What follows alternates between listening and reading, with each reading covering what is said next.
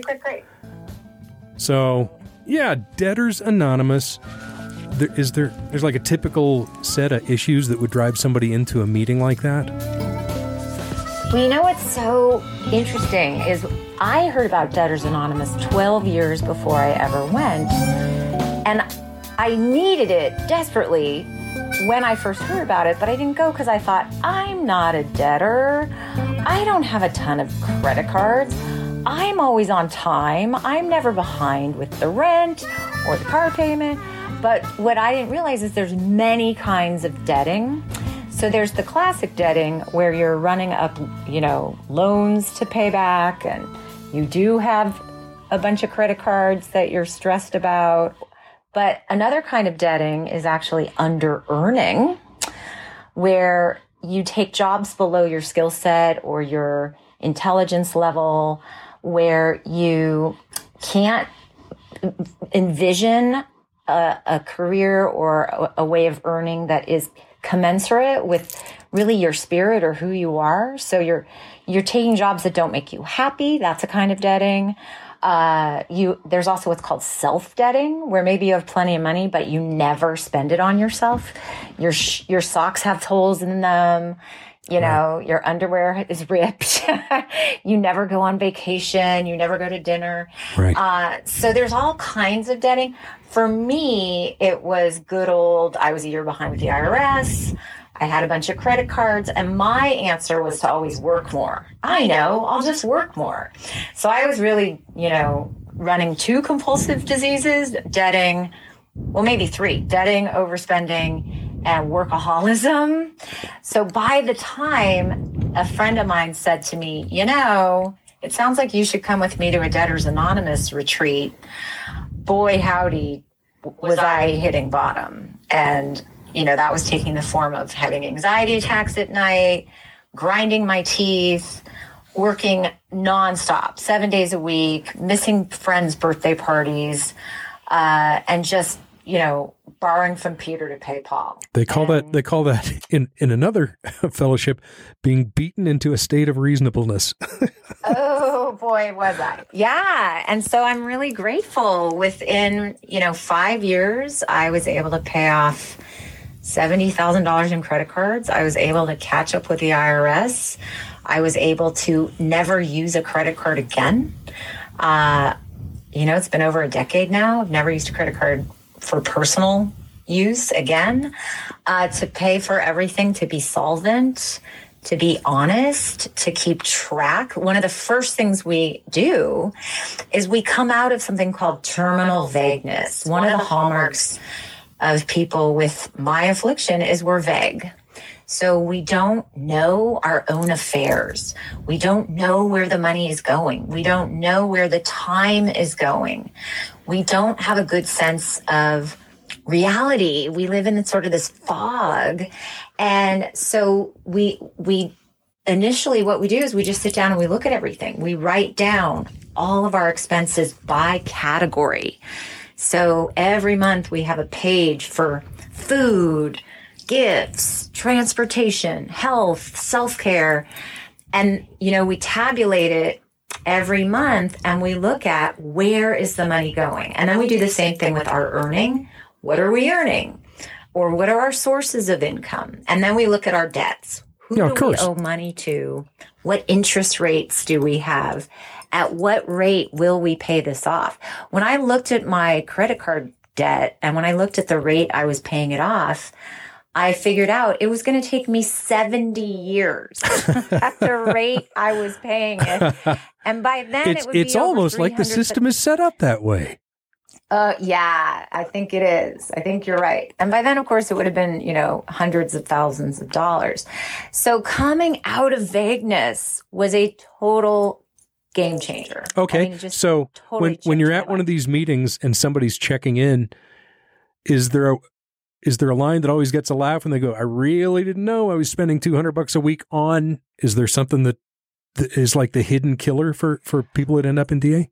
Well, you know what I love about all the 12-step groups, and I'm sure you have seen this in every meeting you've ever been in, is people from all walks of life will be in the same room with all the same problems. But in DA, one of them is sleeping on friends' couches or on benches at the park. And another one will say something like, this weekend we're selling the private island. Right. So there isn't, that's a really great question, Sherm. I love that question, but there really isn't because everybody's in a different place. They're just going through the same problems, just taking different forms. So, yeah. But, if it's making your life unmanageable, that's always the question with any of our fellowships. You need the rooms, you need the fellowship. If it's made your life unmanageable, a lot of people are not great with tracking their expenses. A lot of people have debt. We live in a debting society. We live in a debting economy. Our economy runs on debt. We're all taught to debt, right? Okay. A lot of investors recommend it and tell you it's the way to get rich. Don't use your own money, use other people's money. Well, there are some people that can actually do that and can keep it in check, and they're not grinding their teeth and having anxiety attacks, and they're not getting so behind that they're being run over by a boulder of debt. And those people don't need DA. Right? Well, I'm not a credit card guy, and I keep one in case the transmission on my 15-year-old truck falls out, and I don't use it otherwise. But I do go to the mailbox every day, and we live in an email society, obviously. But the last thing standing, sending me paperwork, is pre-approved credit cards. I don't know what would happen if I went to fill out the forms, but I get offered credit cards every day. Every day. Wow. Yeah. And the one I've got for just in case and I've got a Honda, so the transmission's never going to fall out. They just keep raising the limit. It's like, well, what if we offered you $15,000? What about $20,000? I'm like, no, don't really want to owe you guys anything. Well, saying no is a good idea. I recommend it. Good for you. That's great. Yeah. I living between your means makes me. Let me say that again. Living within my means makes me feel good. And I love toys. I love toys. I love boots, and I love hats, and I love motorcycles, and I love cars, and I love guitars. But if I went nuts for a week out of depression or, a fugue state and came home with 20 grand in debt, I'd never sleep again. Hate that shit. Right.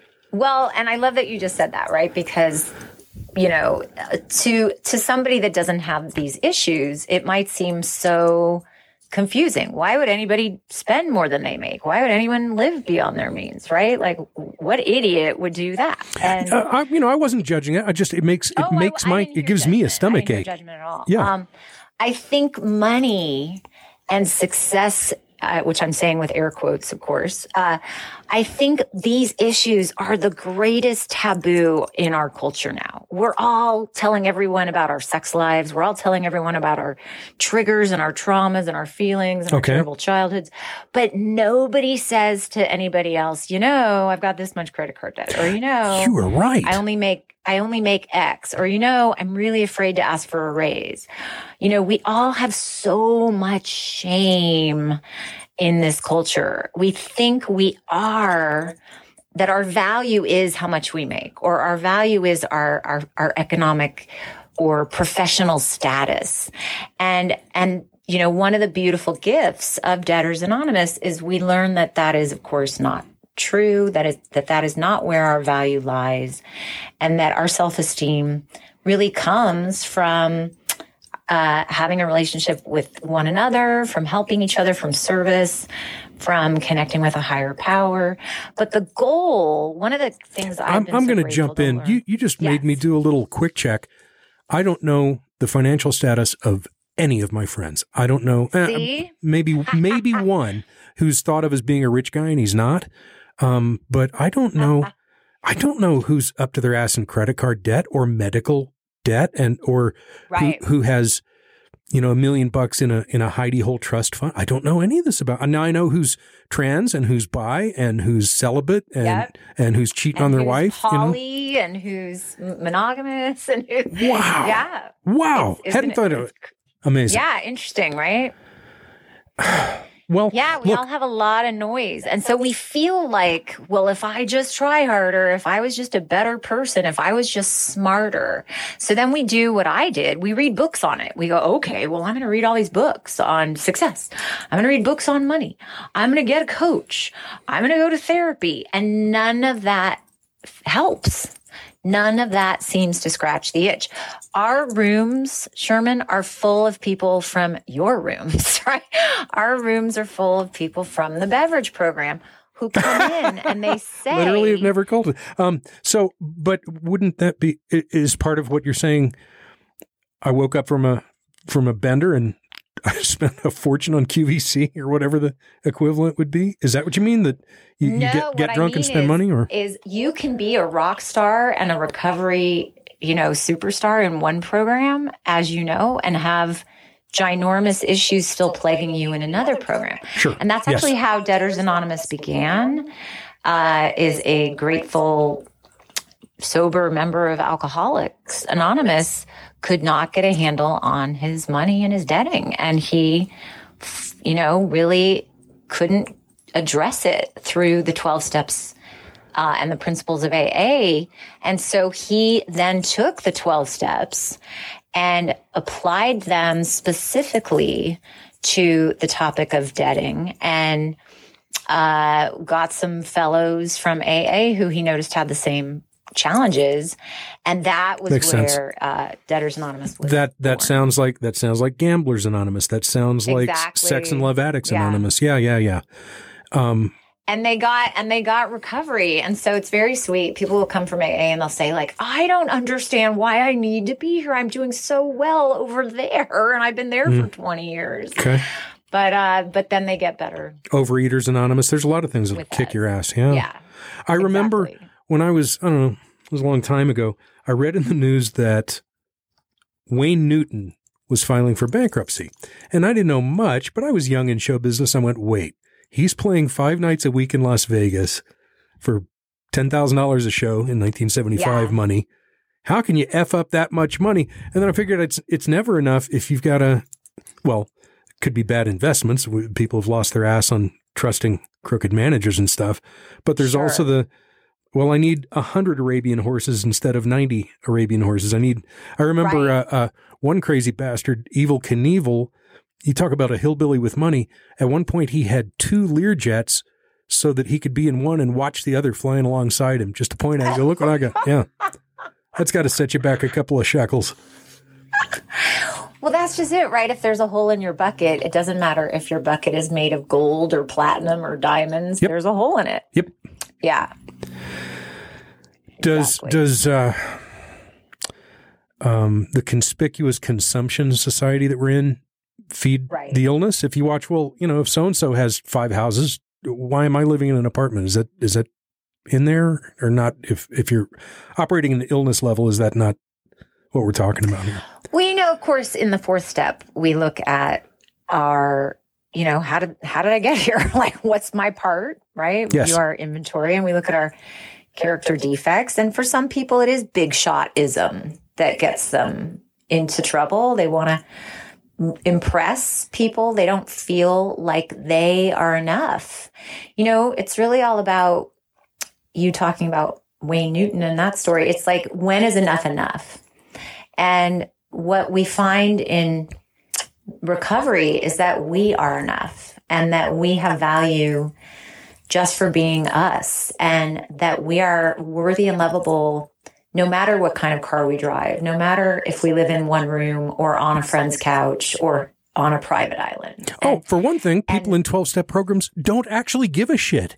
If I really broke my neck to pay for a Mercedes and I pull up in the parking lot in a Mercedes and go into a meeting, not one person there gives 2 shits. It's really... Yeah, and it's so great to be freed of that. That's right. It's such a gift to have people really get to know us and really, it's so beautiful sharing the truth of who we are and all the bad and all the good and showing up for each other. I mean, it's so moving. It's so amazing. Had you ever heard this nugget that one cultural difference between us and our cousins in the United Kingdom is they're put off by the American way of just about the first thing Hey, Sherman, this is Larry. What's up? Hey, hi, Larry. Hey, what do you do?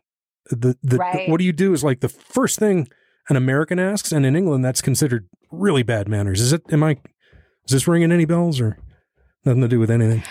I mean, I think a lot of cultures, there's different rules about that stuff for sure. Yeah, but the other thing though is they will notice your accent, and they will ask where you went to school. So every culture has its ways that are. I swear to God, I'm from Canada, man. That didn't fly. I don't think I have much of a Texas accent, but you put me around some limeys, and I definitely do. I start yawling a lot. Yeah. Was there a moment, because you hit your bottom? Was there a moment when you went, this is actually getting better? I have changed. Did you see some concrete thing where you went, that's not the old me. This is better. It was so wonderful. So we, of course, also have our own promises. So we have things that we really are very aspirational that say, listen, if you give this some time, if you really avail yourself of our tools, if you work the steps, if you get a sponsor, if you sponsor others, the need to shop will leave you, right? The need to under-earn you, things that used to baffle you, you will intuitively know how to handle. And I will say I was so fortunate, Sherm. I had a quick honeymoon that then turned into a full-blown love affair, right? With Debtors Anonymous. I right away, when I wrote everything down and I looked at my affairs, I quickly saw, holy guacamole, I am going to have to either sell my house, divorce my husband and marry rich, or some unnamed rich guy, my rates, or get a new job. If I want to stay in the work that I'm in, I'm self-employed. I have no choice but to double my rates or sell my house, or. And so, long story short, it gave me the courage coming out of vagueness, looking at my reality, gave me the courage and the clarity and the reasoning. And with a lot of support, I doubled my rates, and I was terrified. I thought clients would be angry. I thought people would fire me. I then asked for a 50% raise of a job that I had. I had a part-time job. And I thought, there is no way they are going to say yes to this. And there is no way my clients will keep me. And guess what happened? No one cared. And my boss said yes. And all of a sudden I was making twice the money for the same level of effort. And, that was really early in the program. That was in my first couple of months. The other thing that happened is we tell everyone to read everything. That's another basic first tool, is just read everything. So there I was reading my credit card statements, and I was like, gee, there's this $3,000 charge on my Amex bill. I never spend that kind of money. What the heck is that? Call them up. Oh, that was fraudulent from over a year before. And Amex got it reversed, got all the fees reversed. And then OG read my tax return, and it had assigned some of my income to my husband. And I thought, well, I'm sure it won't matter. We jointly file. Called my accountant, and he said, oh, you just saved $1,000. So when I first joined Debtors Anonymous, thousands more dollars were pouring into my life. It was so miraculous. Well, yeah. part of it, you weren't hiding out. You had your eyes open, and you were looking to see what was going on. I woke up. Taking a clear-eyed look at things. I really woke up. And then I became willing. Willingness is the single most important quality to have for any kind of recovery. You got to be willing. And so I became willing to get a roommate. I became willing to stop saving everybody. A lot of my debting was trying to be a hero and trying oh, you're getting divorced. Let me pay for it. Let me put it on a credit card. Oh, you need prescription meds and I don't have the money and you don't have the money. Well, I'm going to make it my problem. So, so I became willing to sit in the discomfort of my feelings of not being able to be the person I wanted to be. Man, I wanted to be the big hero, and I wanted to be, supportive in a way that I couldn't afford to be. So this is great stuff. Okay, Carol, I do 30-minute episodes. I don't think we're going to cover it all, but I want to fire off a Dave's top 10 list to you and just get your thoughts. This is some bullet points I saw in preparing for today's conversation. Ding, you awesome. You don't keep up track of your bills or account balances. What about it? You don't Is that keep. A sign? Yeah. Here are some compulsive debting indicators. That was yes. That's absolutely a big sign. You don't have a. Is that what you're looking for me? Is yeah, it yes or no? just your thoughts. I'm coming at this from. My thoughts. I'm sorry. That's okay. No. It's like I don't belong in a Gamblers Anonymous meeting because I don't. I got other shit killing me. That's not one of them. And so I just thought. Since I don't seem to. That's a huge one. Yeah, that's a huge one. But you know what I always feel about these lists, like how to tell if you need this program kind of lists? People will say to me, there's 12 on that list and I only related to 2 and therefore I don't think I need to come. And what I always say to people is, how much are those 2 controlling your life or robbing you of joy? How much are those 2 causing you trouble?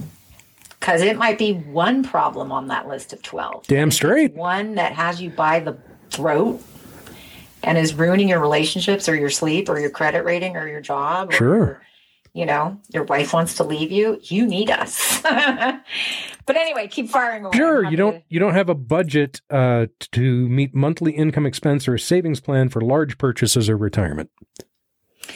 Yeah, that's that vagueness again. People not really knowing what they need to spend in a month and just not knowing where it's going. And that keeps them in debt, or that keeps them in stress, financial pressure. You can't resist a good shopping deal, even if you don't need the item. So you end up with a closet full of unused clothes or shoes. Yeah, that's a form. That's a version for sure. I have a cousin who she's spent houses worth of stuff on clothes she never wears.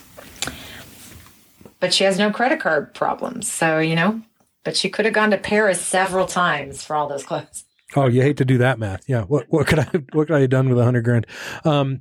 You start working extra hours to try to keep up with your spending habits. You've been there, you said, right? That was me. You said something funny to me one time because you're self-employed. You said, I can work any 60 hours a week I want. I've stolen that one. Any 50 hours a day, right? You give false information in order to get a credit card. Ooh, yeah. A lot of people get very scheming. All addictions make us scheme, right? Yes. We keep thinking, I can outrun this. I can outmaneuver this. I'll navigate around this. And people will do that stuff. You watch Dateline, a lot of those people murdering each other for the life insurance. I'm always yelling at the TV, just go to Debtors Anonymous. You don't have to murder grandma. Murdering each other for the life insurance. I got to admit. Yeah, that is severe debting right there. Now, I might have cracked my truck into a pole to get the insurance check to make my monthly payment, but that doesn't count. Let me see. You lose sleep worrying about debt. Yeah, that's what I was doing. Anxiety attacks in the middle of the night because you're worried about money. Drinking to avoid worrying about mounting debt. Yeah. Well, you might need 2 programs then, right? That's right. Or eating, yeah. You worry that your family, friends, or employer will find out about the extent of your debt. They do, even for jobs that aren't exactly, what you would consider high status or high risk. They run credit reports to see who it is they might be hiring. If you've got, I know. It's interesting. Yeah. So who knows what opportunities that could be costing you. Right. You hope that someone will take care of you financially if you get in way over your head. Oh, that's a really common one. And I sponsor people all the time that are like, well, my mom's going to leave me a bunch. And I'm like, yeah, are you wishing your mother will die? Because that means you need more meetings. But yeah, wanting somebody to rescue you. That's a very common one. You come up with a budget, but can't stick with it. Yeah, that means we have something called pressure relief groups where you meet with a man and a woman with solvency, people who've been in the program not debting for at least 6 months, and you show them your affairs. You show them your numbers that you've been keeping. You show them your income, your debts, your expenses, and you get advice. Because if you have a budget that you can't stick to, something's going on with you. And sometimes you need another set of eyeballs, another brain to work with it. And of course, we pray at the beginning of each pressure relief group. And they can be so moving and so beautiful. The solutions that, people come up with together with the help of higher power are just mind-blowing. We're not going to top that for an out cue, Carol. I love you. Thanks for coming on the show. You're the best. This was great. Thank you so much.